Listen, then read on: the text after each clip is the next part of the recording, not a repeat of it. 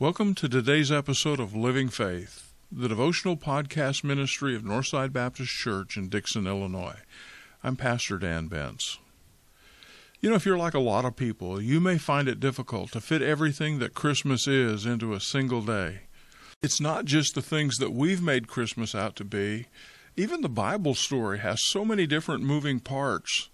There's, of course, a teenager named Mary who received news that she would bear the Son of God into humanity.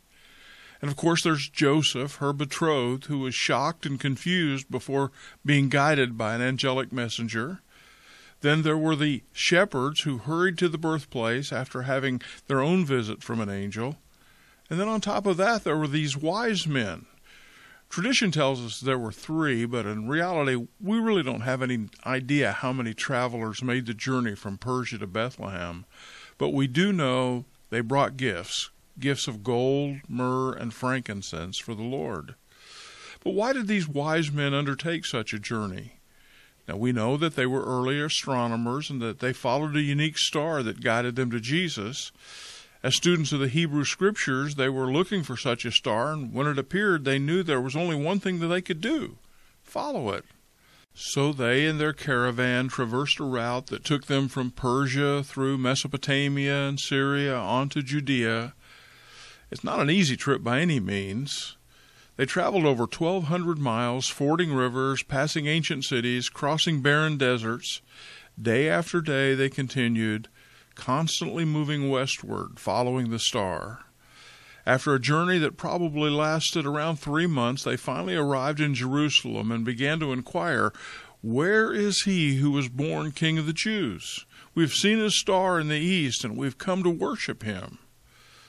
Their question was confusing to a lot of people. There had been no announcement of a royal birth.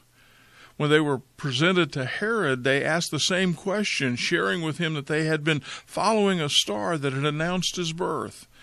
And they were told to report back to him, to Herod, when they found the child, so he himself could come and worship him.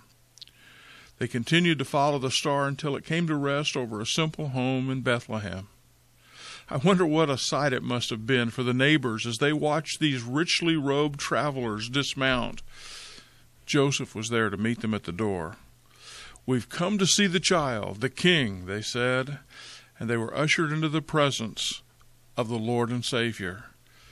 As they came before him, these wise men fell before the babe, faces on the floor, royal counselors doing homage, worshiping the Christ child. Outside, their servants were busily unloading weighty chests from the camels and setting gifts before the king. The heavy fragrance of frankincense and myrrh began to mingle and fill the room as one by one the boxes were opened.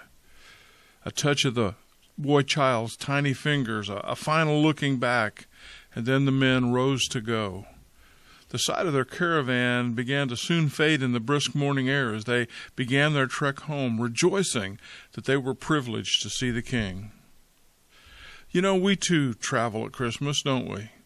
We're always out and about visiting family and friends. Yet, like the wise men, the most important journey we can make during these hectic days is the one that brings us to Jesus himself, so we can offer him our best gift, the gifts of our heart devoted to him.